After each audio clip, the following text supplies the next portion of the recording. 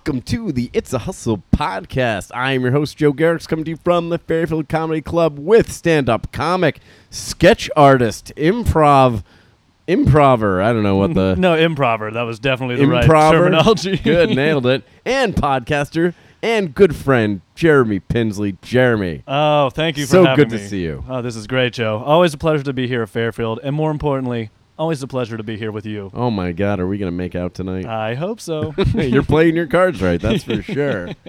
Well, I don't know. I used to see you so often. I feel like when we first started, you were the guy I would see the most. I see you probably a couple times a week, and now that I'm out here in boring old suburbia, it's fewer and far between, but it's always a delight to see and catch up. Yeah, I would say we see each other just enough. You're like, no, this is the better I haven't been amount. happier. The first 4 years of comedy were horrible. Well, I was fairly abusive to you. Maybe to some degree. I mean, the fact that you just brought me up on stage by saying that I'm like your good friend, and then I just sold you out and was like, I don't even know that guy. Yeah, he did just do that on the show, and maybe there was a little hyperbole there, but Oh, there was, yes. I was just teasing. I thought they could tell for sure that we're besties. No, but I will, and I always appreciate that time that we had growing up, and like doing the Karma shows, and we had that show together in New York. Like we kind of got. Yeah, we had some wild stuff. You had the Great Brother Jimmy show for so long, and I really enjoyed doing because it was the best show I could get booked on. It was a good show. Yeah, that was a good show. That was all that stuff was so much fun. I'm like so grateful for all that now. Yeah, me too.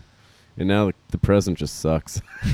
Well, it is just amazing how like time passes and like you're like the early years, and then like you're still facing like there's still a new challenge that keeps coming up. Like no matter what you've accomplished or you've done or things that you used to be proud of, and it's just like, all right, well, what's next, and how do you get this, and what do you always have to have something. Yeah, you gotta have something to like aim for and like strive towards. So what are you striving towards right now? Ooh, I'm striving for a lot, and I noticed sometimes I strive for too much. I try to like do everything because I'm like I just want to get to the end for some reason, but it's you got to be patient.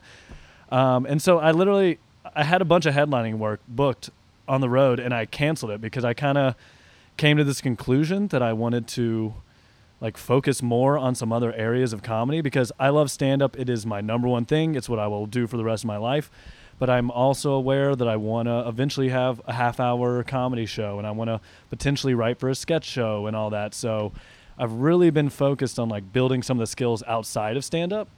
And so like you said, I started doing improv at UCB again. I did that a long time ago, but I'm back into it, and I'm writing sketches and trying to get on a sketch team over there, and might even work on some characters for a character showcase. So just really kind of focusing on like the writing and the other aspects of comedy because I'm aware that I want it to have that be a part of what I do, and until I put the time into it, it's not going to grow. Yeah. Well, let me ask with the improv, like because I know, improv is one of the things that we talked about that you're not particularly interested in pursuing as an art form, but obviously there's skills and things. So can you talk maybe to like how that's like helped you? Like what skills have you developed doing the improv, and how is that like interplayed with like the sketch? Does it play more into the sketch stuff? It definitely stuff? plays more into sketch and just understanding game, because like UCB is all about finding game, which game is really about like the funny thing. That's and game recognizes game, right? That's why we're doing this podcast together, Joe. Okay, Come on. cool. I'm piecing it together. Yeah.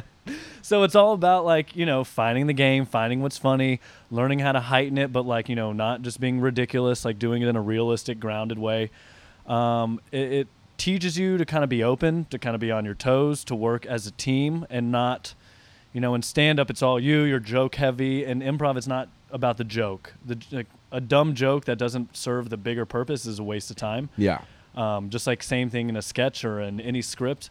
Like I've even heard people all the time, like don't, in a script or a sketch, if you're writing, don't keep a joke just because the joke is funny. If it doesn't serve the greater purpose, get rid of it. So improv just helps with all that, like understanding game, understanding how to work with a team. And I don't know, like stand-up is so solo. You're friends with comics and you have all that, but it's your own thing. With improv and sketch, you're working with a team and you're working with people. And I realize I've always thought I'm like an introverted extrovert, but I like both sides of it. So having that group environment and people to do comedy with, it just kind of gets your brain working in a different way. And then and then there's like more people to steal jokes from, right? More people to steal jokes from. Damn it, you're on to me, Joe Garrix.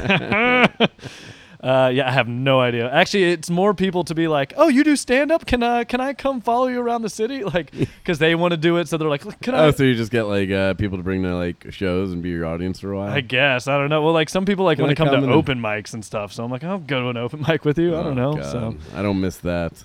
no, I mean I still do open mics from time to time. Like, but I do them with a much like without that like I don't do 3 a night. I'm not like putting tons of It's energy. soul deadening. I found. I mean, I also think it's something like you should do. I just am lazy. Yeah, well, but the other thing you were saying too, because like I also am like, and why I stopped the headlining work is because I'm really focused on like, I auditioned for JFL the first time this year and I didn't get it, and I want to, whether I get it this year, I want to get a step closer. So I've realized like, the 7 minutes set that I have working got me there, but it didn't get me where I want to be. So I kind of like, at the beginning of the summer, threw away almost all that stuff and like started from scratch. Oh yeah. Which, as you know, is very hard because Yeah. you go up on stage like I don't know, like It's you're like going without a net. yeah, you're going without a net, and like you just kind of bomb for a while, and so I had to use open mics. I'm not going to go on some big show and just fucking use my notes and meander. So I was like, but I didn't mind it because I was like, I'm doing 1 a night. I'm not maybe 2, but like I'm just using it for a bigger purpose. So I didn't like. So as you're doing that, going from like rebuilding new stuff and going from like the audition, like obviously you had good stuff. You got the audition. Are there particular facets that you're looking to improve on, or are there things like generally like No. if I was better at this maybe, or is it just like I just need different material? I felt like when I auditioned, I delivered the set that I had planned as well as I could. It was a lot of old jokes. It was kind of like the best stuff that I've had over the years. Yeah.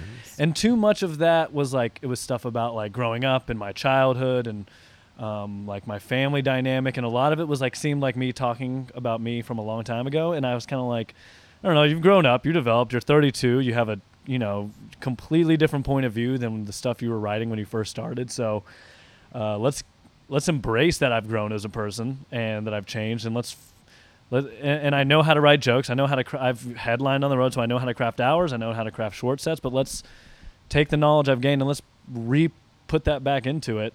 And now let's come up with something like twice as good, 3 times as good. So I'm just kind of writing, like really learning to listen to what's going on now, what's important to me now, and writing about that. And I finally am reconnecting with the material, and it's coming. I think for the first time since I've restarted in the past couple weeks, I feel like confident with it. Obviously it still has a long way to go, but I feel now I can go to a big stage, a big room, and do well with what I've created. So it's exciting. Every day I'm just like excited to work on it. That's great. That's great. I mean, if you're not enjoying it or having fun, it's like, why are you doing it? 100%. But at the same time, like you can see, like it's it's a grind and it's tough, and there's a lot of things that are like difficult about getting on stage every night, or like the travel or whatever it is.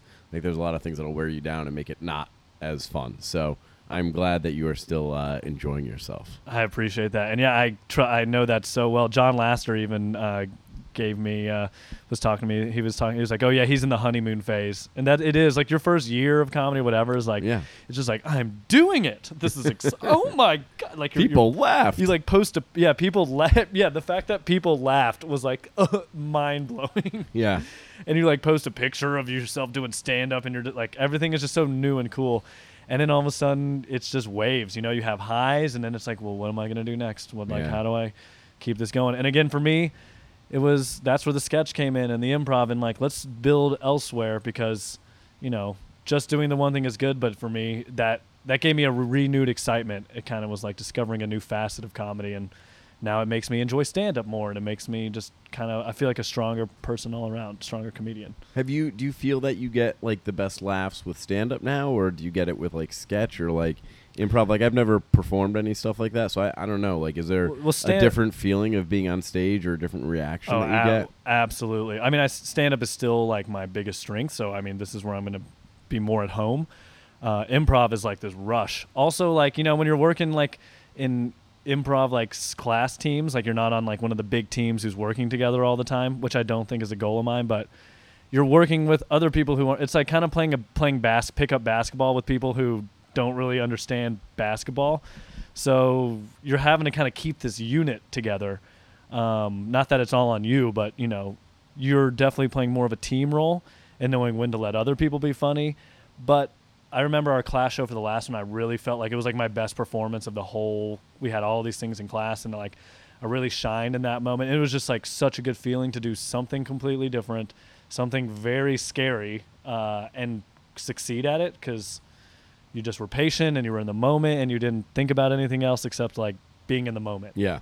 So there might be more of a reward from that when you write a sketch that like you realize your sketch writing is coming together and that you can write sketches more seamlessly and you're not having to like take a week to come up with something. You know, you can just have an idea and build it. Like, so where do you get your sketch ideas? I made, or like what can you like take me through like what like where does that come from? It comes from, and this is what you do in improv a lot. Like you do shows based on monologues. So someone says a one-word suggestion, 3 people tell a story, and then you pull the funny thing from that story. So, you know, you just like, it can be like you can just go through an old story in your head and be like, oh, that's like ridiculous. Like, what was the story I told in one of the improv shows? It was like a story of me like riding a horse. And like I was a little kid and I thought it was going to be awesome, but this dude just slowly walked me and then I got off the horse crying because I was like, I wanted to ride the horse. Like I wanted to like gallop through the forest and like not just a lead trot. Yeah, not just like this lead trot. And it was like, so then like the scene that we played was like this little kid who like wanted to do way more than like that a kid shouldn't be doing. It's like, but I want to do the surgery. It's like, you're 7. So it's like, and it can just come from something simple. Yeah, so that's funny. You know, you just take a real story. You think like, oh, that was. So you kind of told that story, and then someone kind of like riffed on it and kind of pulled that.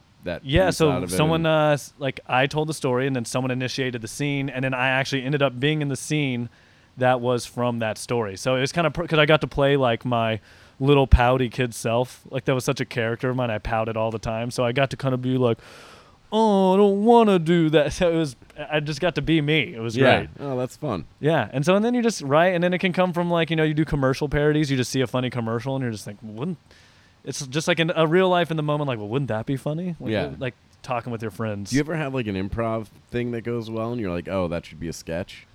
Yeah. And I should probably do more improv to build more sketches from it. But, absolutely. Yeah. I've already like, I feel like there's so much riffing that goes on stage when you're a stand-up that then becomes like a part of your joke. Like, absolutely. Yeah. And that's why I like the improv and the sketch and how they work together. It's because both of those are focused. Like stand-up is focused on jokes; those are focused on game. So you're finding a game in improv. Like maybe I can take that improv scene that we made funny in the moment, but now I can actually put thought into it and heighten it in a way that's even funnier than the way we kind of like. Yeah, although that's a challenge too, because I think with improv you get like somewhat of a lower like threshold for funny. The same way you do with like stand-up when you're like off the cuff or like in crowd work. Like it doesn't have to be as good of a joke as your polished joke. Yeah, because people are like, oh, this is new and it's happening for the first time here, and kind of allow they give you a lean. And that's so in a way, like it's, you know, you'll have to like really, you know, tweak it, because if you just do it again, it's just going to be this like plastic fake version of whatever was funny once in a moment, you know? Exactly. And it's two different trains of thought. One is like, can I be in the moment? Can I be a team player? And can we create something funny together?